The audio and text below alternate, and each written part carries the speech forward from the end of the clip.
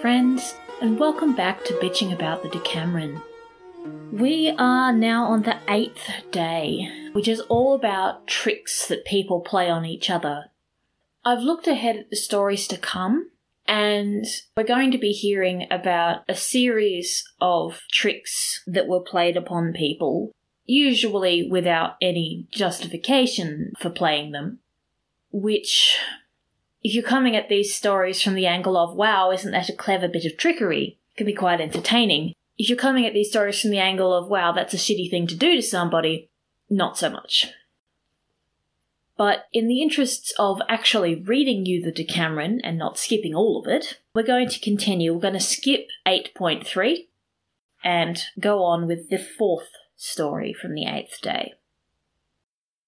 When Alyssa came to the end of her tale, which in the course of its telling had brought no small pleasure to the entire company, the Queen turned to Amelia and indicated that she would like her to tell her own story next. So Amelia promptly began as follows. Worthy ladies, it has already been shown, as I recall, in several of the stories we have heard, that priests, friars, and clerics of all descriptions will stop at nothing to force themselves on our attention.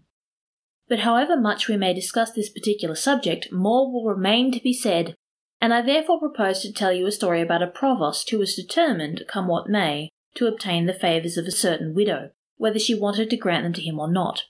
But being highly intelligent, the lady, who was of gentle birth, treated him according to his deserts. As you all know, Fiesole, which stands on the top of a hill, clearly visible from where we are now, is a city of great antiquity, and was once very large. Although it has now fallen into total ruin, it has never been without a bishop, and there is one living there to this day. Some years ago, a widow of gentle birth called Monna Picarda had an estate there, not far from the principal church. And since she was not the wealthiest of women, she resided there for almost the entire year, in a house of modest proportions, together with her 2 brothers, a pair of very worthy and polite young gentlemen. Now this lady went regularly to the nearby church, and since she was still a very beautiful and charming young woman, its provost fell so passionately in love with her that she alone commanded the whole of his attention. And in the end he waxed so bold as to acquaint the lady with his wishes, imploring her to be content that he should love her, and to requite his ardent passion. Though elderly in years, this provost had the mentality of a small child, being haughty and presumptuous, and possessing a mighty high opinion of himself. He was forever picking holes in people and making himself generally unpleasant, and was so pompous and tedious that he was disliked by everybody, but especially by this lady, who not only disliked, but positively loathed him. But being an intelligent woman, as we have said, she replied, Sir, I am extremely flattered that you should love me. I am bound to love you in return, and I shall do so with all my heart, but there must never be anything unseemly about our love for one another. You are my spiritual father, you are a priest, and you are fast approaching your old age, all of which things require that you should lead a chaste and honourable life. Besides, I am no longer a young girl, able to take affairs of this sort in her stride, but a widow, and you know how essential it is that widows should follow the path of virtue. You must therefore excuse me, for I can never love you in the way you request, nor do I wish to be loved in this manner by you. Although he could obtain no other answer from her at this first encounter, the provost was not the sort of man to be discouraged or defeated by a single rebuff, and with his habitual arrogance and effrontery, he importuned her repeatedly by means of letters and messages, as well as by word of mouth whenever he saw her coming into church. And so the lady, finding that his attentions were becoming quite intolerable, resolved that she would teach him a salutary lesson, albeit she would do nothing without first consulting her brothers. She therefore told them all about the provost's importunate behaviour, and explained what she was proposing to do about it. Having obtained their full consent, a few days later she went to the church as usual, and no sooner did the provost catch sight of her than he came over to her and spoke to her in his customary over-familiar manner. When she saw him coming, the lady fixed her gaze upon him and gave him a cheerful smile. So the provost led her to a secluded corner of the church, and plied her with his usual stream of endearments, whereupon the lady fetched a deep sigh and said, Sir, I have frequently heard it said that no fortress is sufficiently strong to withstand a perpetual siege, and I have now discovered from my own experience that this is perfectly true. for you have beleaguered me so completely with your tender words and countless acts of courtesy that you have forced me to break my former resolve. And seeing that you find me so much to your liking, I am willing to surrender." "Heaven be praised," said the provost, who could scarcely contain his joy. "To tell you the truth, madam, I am amazed that you should have held out for so long, seeing as this has never happened to me with any woman before. And in fact, I have sometimes had occasion to reflect that if women were made of silver, you couldn't turn them into coins, as they bend too easily. But no more of this. When and where can we be together?" "Sweet my lord," said the lady, "we can meet whenever you please, for I have no husband to whom I must give an account of my nights, but as to where we are going to meet, I have no idea." "Why not?" said the provost. "Why don't we meet in your house?" "Sir," replied the lady, "as you know, I have 2 younger brothers, who bring their friends to the house at all hours of the day and night, and since my house is not very big, it would be quite impossible for us to meet there unless we were to remain completely silent without saying a word, and move about in the dark as though we were blind. In this case it would be feasible, for my brothers never invade my bedroom, but their own is immediately next to mine, and one can't even whisper without being heard." "That's no great problem," said the provost. "Let's do as you suggest for a night or 2, until I can think of a place where we can meet more freely." "I leave that to you, sir," said the lady, "but on one thing I must insist, that the affair remains a secret, and you never breathe a word of it to anyone." "Of that you may rest assured, madam," said the provost. "But when are we to meet? Can you arrange it for tonight?" "Why, of course," said the lady, and having explained to him how and when he was to come, she took her leave of him and returned home. Now, this lady had a maidservant, which Giovanni goes on to describe as being horribly ugly, etc., etc., etc., and that's actually not enormously plot relevant, so I'm just going to skip that. Her name was Chiuta, but because she was so ugly to look at, everyone called her Chiutazza, and although her body was so misshapen, she was always prepared for a spot of mischief. So the lady sent for her and said, "Chiutazza, if you will do something for me tonight, I shall give you a fine new smock." Clothing being relatively expensive, this is a reasonable bribe. At the mention of a smock, Chiutazza pricked up her ears and said, "If you give me a smock, ma'am, I'll go through fire for you." "That's good," said the lady. "Now, what I want you to do is to sleep with a man tonight in my bed and ply him with caresses. But you must take care not to utter a single word in case my brothers should hear you, for as you know, they sleep in the room next to mine. And tomorrow you shall have the new smock." "If need be," said Chiutazza, "I would sleep with 6 men, let alone 1. Don't you love this description of the ugly maid who has absolutely no standards? Because by the standards of these stories, which have repeatedly mocked and derided women for sleeping with men for the sake of money and gifts, and with a smock being a reasonable gift, but not a tremendously large one, Chiutazza here is shown to be not at all refined. After dark that evening, the provost came to the house as arranged, and in accordance with the lady's plans, the 2 young men were in their own room, making a great deal of noise. The provost entered the lady's bedroom without a sound, and groped his way through the dark, as instructed, to the bed, on which Chiutazza was already lying, having been carefully briefed by her mistress about what she was to do. Master Provost, thinking it was the lady who was lying beside him, took Chiutazza in his arms and began to kiss her without saying a word, and Chiutazza returned the compliment. And so the Provost began to disport himself with her, taking possession of the prize he had so long been coveting. Having thus brought the pair together, the lady directed her brothers to put the rest of the plan into effect. They therefore stole quietly out of their room and made their way towards the piazza, and fortune was even kinder to their scheme than they had hoped, for since it was a very hot evening, the bishop had been looking for the 2 young men and was already on his way to their house for a convivial chat and some liquid refreshment. As soon as he saw them coming, he told them what he had in mind, and they all returned to the house, where, to his no small pleasure, he sat with them in a cool little courtyard in which numerous lanterns had been lit, and drank some excellent wine of theirs. When they had taken their fill, the young men said, "Since you have been so kind as to honour us with your company in our humble little abode, to which we were just about to invite you, we should like you to take a look at something we are anxious to show you." The bishop readily agreed, and so one of the young men seized a lighted torch and led the way, being followed by the bishop and all the rest of the company, to the room where Master Provost was lying in bed with Chiutazza. In order to make up for lost time, the provost had been riding at a furious pace, and already by the time all these people arrived he had covered at least 3 miles, so that, in spite of the heat, feeling a little weary, he had dropped off to sleep with Kyutatsa in his arms. Yet another delightful euphemism. So when the young man bearing the torch entered the room with the bishop and all the others in their wake, the first thing they saw was the provost lying there with Kyutatsa in his arms. At that precise moment the provost woke up, and seeing all these people standing round him in the torchlight, he thrust his head under the bedclothes, feeling thoroughly ashamed and confused. But the bishop, taking him severely to task, forced him to show his face and have a good look at the person with whom he had been sleeping.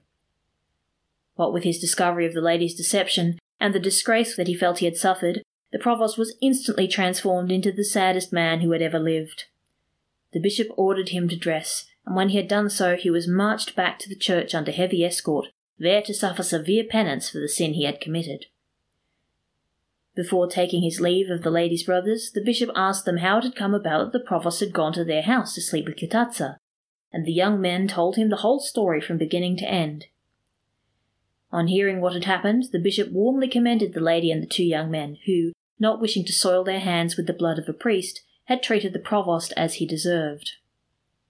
So, in other stories where lovers have been importunate, the male relatives of the woman involved have usually been not at all hesitant to beat them up pretty badly. The situation with the priest here is slightly different because it was considered inappropriate for priests to be subject to violence and corporal punishment in the same way. So one of the results of this was the split between the lay court and the church courts. People being judged in the lay courts under civilian law often faced harsher penalties than those being judged by canon law in the church courts. Of course, the bar to be judged by canon law wasn't actually very high. In some places at some times, the ability to recite the Lord's Prayer in Latin was all that was needed to prove you were sufficient of a religious person that you should be judged by the church. The provost was forced by his bishop to do 40 days penance for his sin, but love and indignation prolonged his suffering to 49 days at the very least, to say nothing of the fact that for a long time afterwards he was unable to walk down the street without being pointed at by small boys who would taunt him with the words, "There goes the man who went to bed with Kyutatsa." And this riled him so much that he was almost driven out of his mind. This, then, was the way in which the worthy lady rid herself of the presumptuous provost's insufferable attentions, and Kyutatsa won herself a smock. When Emilia had brought her story to an end, and the widow had been commended by all those present, the queen looked towards Philostrato and said, "Now it is your turn to speak." Philostrato promptly replied that he was ready to do so, and began as follows. "Delectable ladies, after hearing Alyssa referring just now to the young man called Maso del Saggio, I have been prompted to discard the tale I was intending to relate in order to tell you one about Maso and some of his companions, which, though not improper, contains certain words that you ladies would hesitate to use. But since it is highly amusing, I am sure you would like to hear it. As all of you will doubtless have heard, the chief magistrates of our city very often come from the marches, and tend as a rule to be mean-hearted men, who live such a frugal and beggarly sort of life that anyone would think they hadn't a penny to bless themselves with. And because of their inborn miserliness and avarice, they bring with them judges and notaries who seem to have been brought up behind a plough or recruited from a cobbler's shop rather than from any of the schools of law. Now, one of these marchmen came here to take up his appointment as podesta, and among the numerous judges he brought with him there was one called Messer Nicola da San Lepidio, who looked more like a coppersmith than anything else, and he was assigned to the panel of judges that tried criminal cases. Gotta love that classism. Now, it frequently happens that people go to the law courts who have no business to be there at all, and this was the case with Maso del Saggio, who had gone there one morning to look for a friend. His gaze being attracted to the place where this Messer Nicola was sitting, he was struck by the man's curious and witless appearance, and began to scrutinize him carefully. And amongst the many strange features that he noted, unbecoming in any person of tidy habits and gentle breeding, he saw that the fur of his judge's cap was thick with grime, that he had a quill case dangling from his waist, and that his gown was longer than his robe. But the most remarkable thing of all, to Masso's way of thinking, was a pair of breeches, the crotch of which, when the judge was sitting down and his clothes gaped open in front owing to their skimpiness, appeared to come halfway down his legs. The robe is the outer garment that goes over the top of the gown. The gown in the 14th century was often relatively short, certainly above knee length. For young men, it might be barely covering the butt. The robe was the sort of garment that a serious man wore and an older man wore, and it gave a bit more coverage. Breeches were usually not visible under the gown and the robe. They weren't meant to show. I'm not sure what exactly they're translating as breeches here. I'm assuming it's essentially the underpants. And while they are usually a fairly loose garment, they're usually sort of tucked in, essentially, so you're not supposed to be able to see it. It's like seeing somebody's underpants over the waistband of their jeans because their jeans are riding down.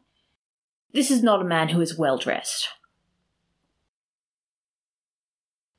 Having seen all he wanted to see of the judge's breeches, he abandoned the search for his friend and set off on a different quest, this time for two companions of his called Ribi and Mattiuzzo, who were no less high-spirited than Maso himself. And when he had tracked them down, he said to them, "If my friendship means anything to you, come along with me to the law courts, and I'll show you the most priceless booby you ever saw." So off he went with Ribi and Mattiuzzo to the law courts, where he showed them the judge and his breeches. Viewing this spectacle from the back of the court, they began to laugh, and on coming closer to the platform on which Master Judge was seated, they saw that it would be very easy for a person to conceal himself underneath it. Moreover, the plank on which the judge's feet were resting had a large hole in it, through which a hand and an arm could be thrust with the greatest of ease. Maso therefore turned to his companions and said, "Let's pull those breeches right down for the fellow. We can do it quite easily." The other two had already seen how it could be done, and having arranged with one another what they were to say and do, they returned there the following morning. Despite the fact that the courtroom was crowded, Mattiuzzo managed to crawl into the space beneath the platform without being seen, and positioned himself exactly below the spot where the judge's feet were resting. Then Mattiuzzo went up to the judge on one side and seized the hem of his robe, whilst Ribi approached him from the other side and did the same. "Sir," Maso began, "oh, sir, I beseech you in God's name not to let this petty thief who is standing at the other side of you escape from this courtroom before you have made him give me back the pair of thigh boots he has stolen from me. He claims he didn't do it, and yet I saw him less than a month ago having them resold." Then Ribi shouted in his other ear, "Don't you believe him, sir. He's a lying rogue, and because he knows that I've come to lay a complaint against him for stealing a saddlebag of mine, he comes out with this story about the thigh boots, which I've had in my house for donkey's years. If you don't believe me, I can call any number of witnesses, such as the woman next door who runs the fruit stall, and Grassa the tripe merchant, and a dustman of Santa Maria of Vezzaia who saw him on his way home from town."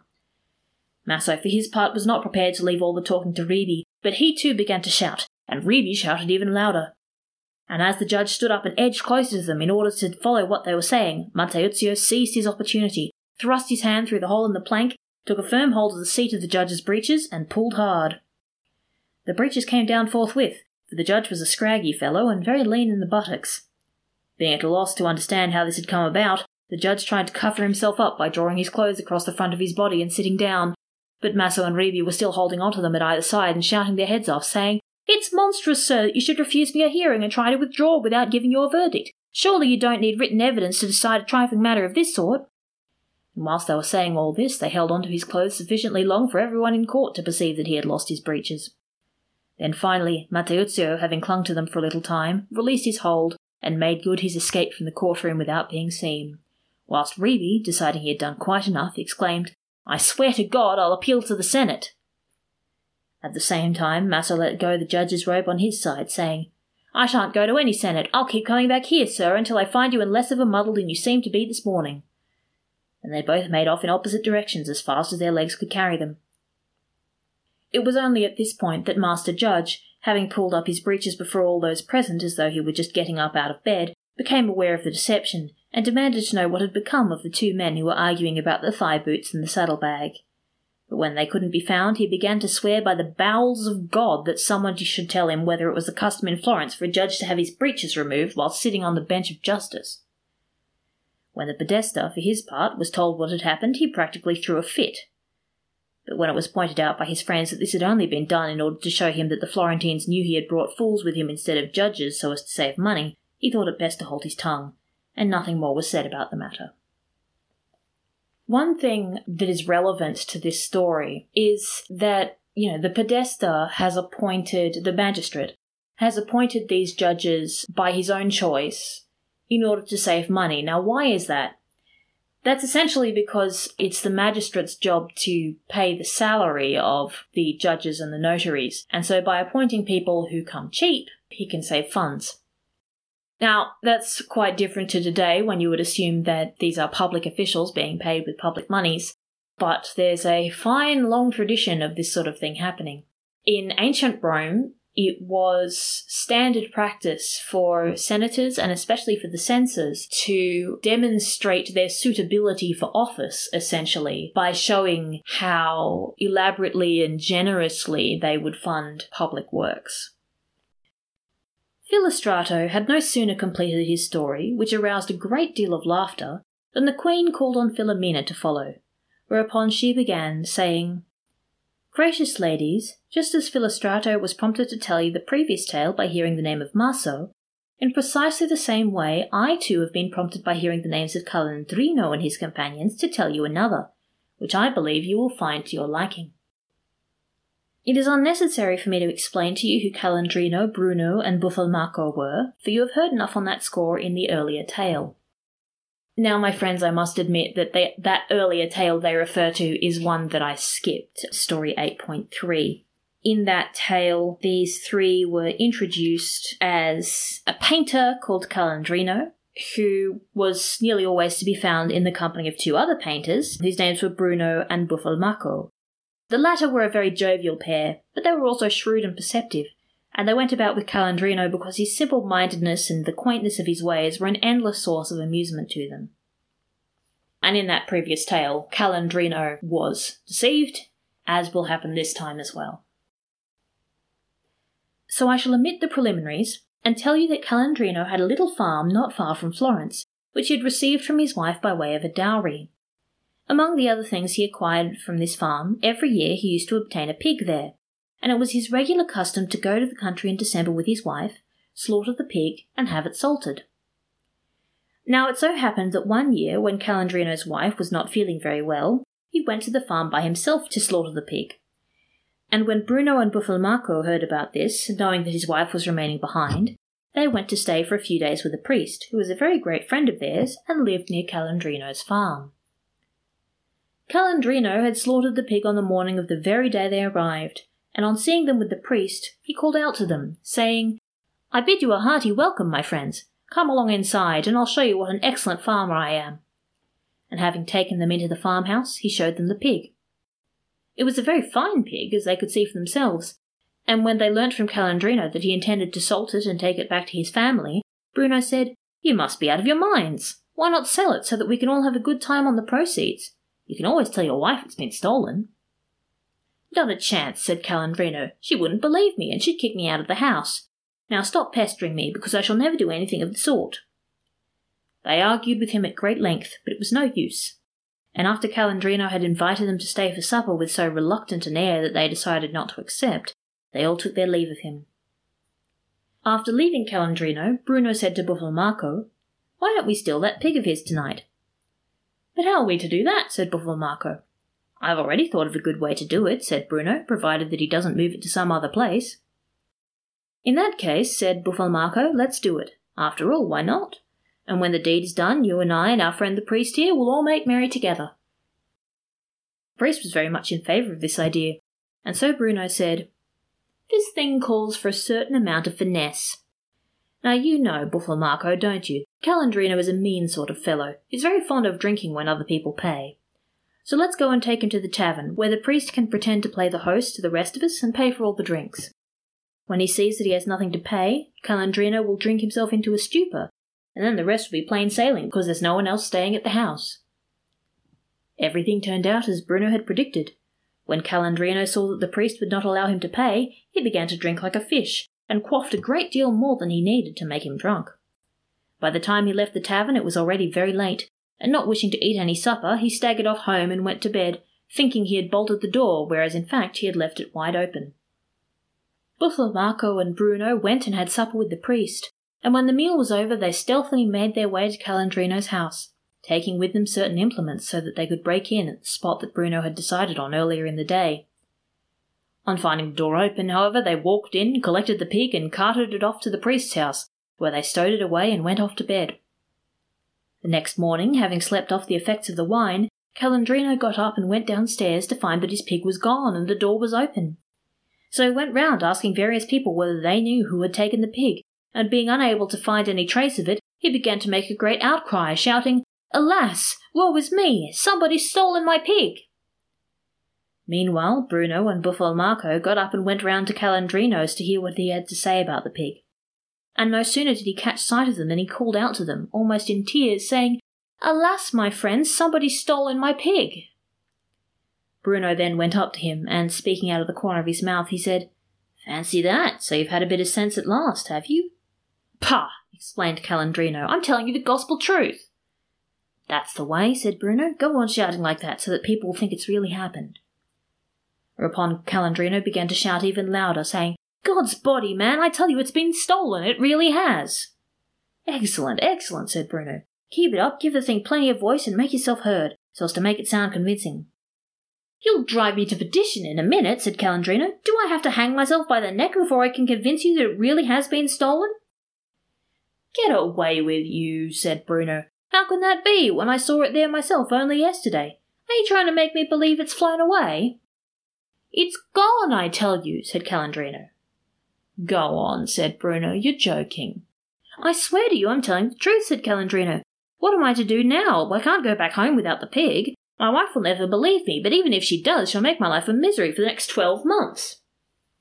A quick aside here. A pig is a fairly large quantity of meat, and once it's been salted and properly preserved, it can last quite a long time. So this one pig a year would probably actually be eaten over the course of most of that next year. "Upon my soul," said Bruno, "it's a serious business if you're speaking the truth. But as you know, Calandrino, I was telling you only yesterday that you ought to say this. I wouldn't like to think you were fooling your wife and us too at the same time." Calandrino protested loudly, saying, "Ah, why are you so intent on driving me to despair and provoking me to curse God and all the saints in heaven? I tell you, the pig was stolen from me during the night." "If that's the case," said Buffalmacco, "we'll have to see if we can find some way of getting it back." "How are we to do that?" said Calandrino. So Buffalmacco said, "Whoever took your pig, we can be quite sure that he didn't come all the way from India to do it. It must have been one of your neighbours. So all you have to do is bring them all together so that I can give them the bread and cheese test, and we'll soon see who's got it." Bread and cheese test, according to the footnotes, is to ask people to eat bread and cheese while you say certain prayers, and the thief will be unable to swallow. "Oh yes," said Bruno, "your bread and cheese will work miracles, I'm sure, on some of the fine folk who live around here. It's quite obvious that one of them has the pig. They'd guess what we were up to and stay away." "What's to be done then?" said Buffalmacco. "What we ought to do," Bruno replied, "is to use the best ginger sweets we can get a hold of, along with some fine Vernaccia wine, and invite them round for a drink. They wouldn't suspect anything and they'd all turn up. And it's just as easy to bless ginger sweets as it is to bless bread and cheese." "You certainly have a point there," said Buffalmacco. "What do you say, Calandrino? Shall we give it a try?" "Of course," said Calandrino. "Let's do that, for the love of God. If only I could find out who took it, I shouldn't feel half so miserable about it." "That's settled then," said Bruno. "Now I'd be quite willing to go to Florence and get these things for you if you give me the money." Calandrino gave him all the money he had, which amounted to about 40 pence, and so Bruno went to Florence and called on a friend of his who was an apothecary. Having bought a pound of the best ginger sweets he had in stock, he got him to make 2 special ones, consisting of dog ginger seasoned with fresh hepatic aloes. This would be very bitter. Then he had these coated with sugar, like the rest, and so as not to lose them or confuse them with the others, he had a tiny mark put on them, which enabled him to recognise them without any difficulty. And having bought a flask of fine Vernaccia, he returned to Calandrino's place in the country and said to him, "See to it that you invite all the people you suspect to come and drink with you tomorrow morning. It's a holiday, so they'll all come readily enough. Tonight, along with Buffalmacco, I shall cast a spell on the sweets, and bring them round to your house first thing tomorrow morning. I shall hand the sweets out myself to save you the trouble, and I shall pronounce all the right words and do all the right things." Calandrino issued the invitations, and the next morning a goodly crowd of people assembled round the elm in front of the church, of whom some were farm workers and others were young Florentines who happened to be staying in the country. Then along came Bruno and Buffalmacco with the box of sweets and the flask of wine, and having got them to stand in a circle, Bruno made the following announcement. Gentlemen, I must explain to you why you are here, so that if you should take offence at anything that happens, you won't go and blame it on me. The night before last, Calandrino, who was here among us, was robbed of a fine fat pig, and he can't find out who has taken it. And since it could only have been taken by one of the people here, he wants to discover who it was by offering to each of you in turn one of these sweets to eat, together with a drink of this wine. I should explain to you right away that whoever has taken the pig will be unable to swallow the sweet. In fact, he will find it more bitter than poison, and spit it out. So before he is put to so much shame in the presence of all these people, perhaps it would be better for the person responsible to make a clean breast of it to the priest, and I can call the whole thing off. All of them were only too eager to eat one of the sweets, and so Bruno, having lined them up with Calandrino in the middle, started from one end and began to hand out one to each of them in turn. When he came to Calandrino, he picked up one of the sweets of the dog Ginger and placed it in the palm of his hand. Calandrino promptly tossed it into his mouth and began to chew on it, but no sooner did his tongue come into contact with the aloe than, finding the bitter taste quite intolerable, he spat it out again. They were all keeping a close watch on one another to see who was going to spit out his sweet, and Bruno, who still had several more to distribute, carried on as though nothing had happened until he heard a voice behind him saying, "Hey, Calandrino, what's the meaning of this?" Turning quickly round and seeing that Calandrino had spat his out, he said, "Wait a minute, perhaps he spat it out for some other reason. Here, take another." And picking up the second one, he thrust it into Calandrino's mouth before proceeding to hand out the ones he had left. Bitter as Calandrino had found the first, the second seemed a great deal more so, but being ashamed to spit it out, he kept it in his mouth for a while. As he chewed away at it, tears as big as hazelnuts began to roll down his cheeks until eventually, being unable to bear it any longer, he spat it out like the first. Buffalmacco was meanwhile handing out drinks all round, with the assistance of Bruno. And when, along with all the others, they observed what had happened, everyone declared that Calandrino had obviously stolen the pig himself, and there were one or two who gave him a severe scolding about it. However, when the crowd had dispersed, leaving Bruno and Buffalmacco alone with Calandrino, Buffalmacco turned to him and said, "I was convinced all along that you were the one who had taken it. You were just pretending to us that it had been stolen so that you wouldn't have to buy us a few drinks out of the proceeds." Calandrino, who still had the bitter taste of aloe in his mouth, swore to them that he had not taken the pig, but Buffalmacco said, "Own up, man, how much did it fetch? 6 florins?" Calandrino was by now on the brink of despair, but Bruno said, "You might as well know, Calandrino, that one of the fellows we were drinking and eating with this morning told me that you had a girl up here, and that you kept her for your pleasure and gave her all the little tidbits that came your way, and that he was quite certain you had sent her this pig of yours. You've become quite expert at fooling people, haven't you? Remember the time you took us along the Bungone? There we were collecting those black stones, and as soon as you'd got us stranded up the creek without a paddle, you cleared off home, and then tried to make us believe that you'd found the thing. And now that you've given away the pig, or sold it rather, you think you can persuade us by uttering a few oaths that it's been stolen. But you can't fool us any more. We've cottoned on to these tricks of yours, and as a matter of fact that's why we took so much trouble with the spell we cast on the sweets, and unless you give us 2 brace of capons for our pains, we intend to tell Monetessa the whole story." Seeing that they refused to believe him, and thinking that he had enough trouble on his hands without letting himself in for a diatribe from his wife, Calandrino gave them the 2 brace of capons, and after they had salted the pig they carried their spoils back to Florence with them, leaving Calandrino to scratch his head and rue his losses. Giovanni, that story was not funny. It just wasn't. Is it funny because they're people not like us, the storytellers who are upper class? That this is someone who is gullible and is fooled, and isn't it funny that there are such gullible, foolable people? Is it funny because we get to pretend to ourselves that we would never be that gullible and we would never be fooled in such a way? We're like the clever ones. And the clever ones, who are like us, win. It's not funny to me that this guy's supposed friends tricked him out of... No, didn't trick him.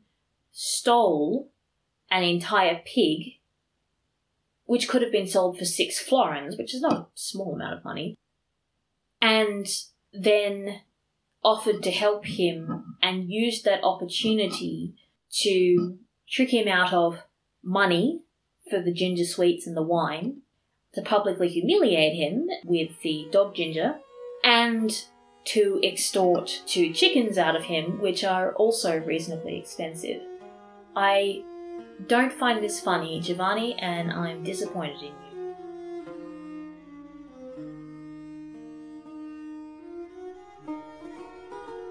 Bitching About the Decameron is created by Gwen Verk-David and produced by Amanda Martell. Take care, and thanks for listening.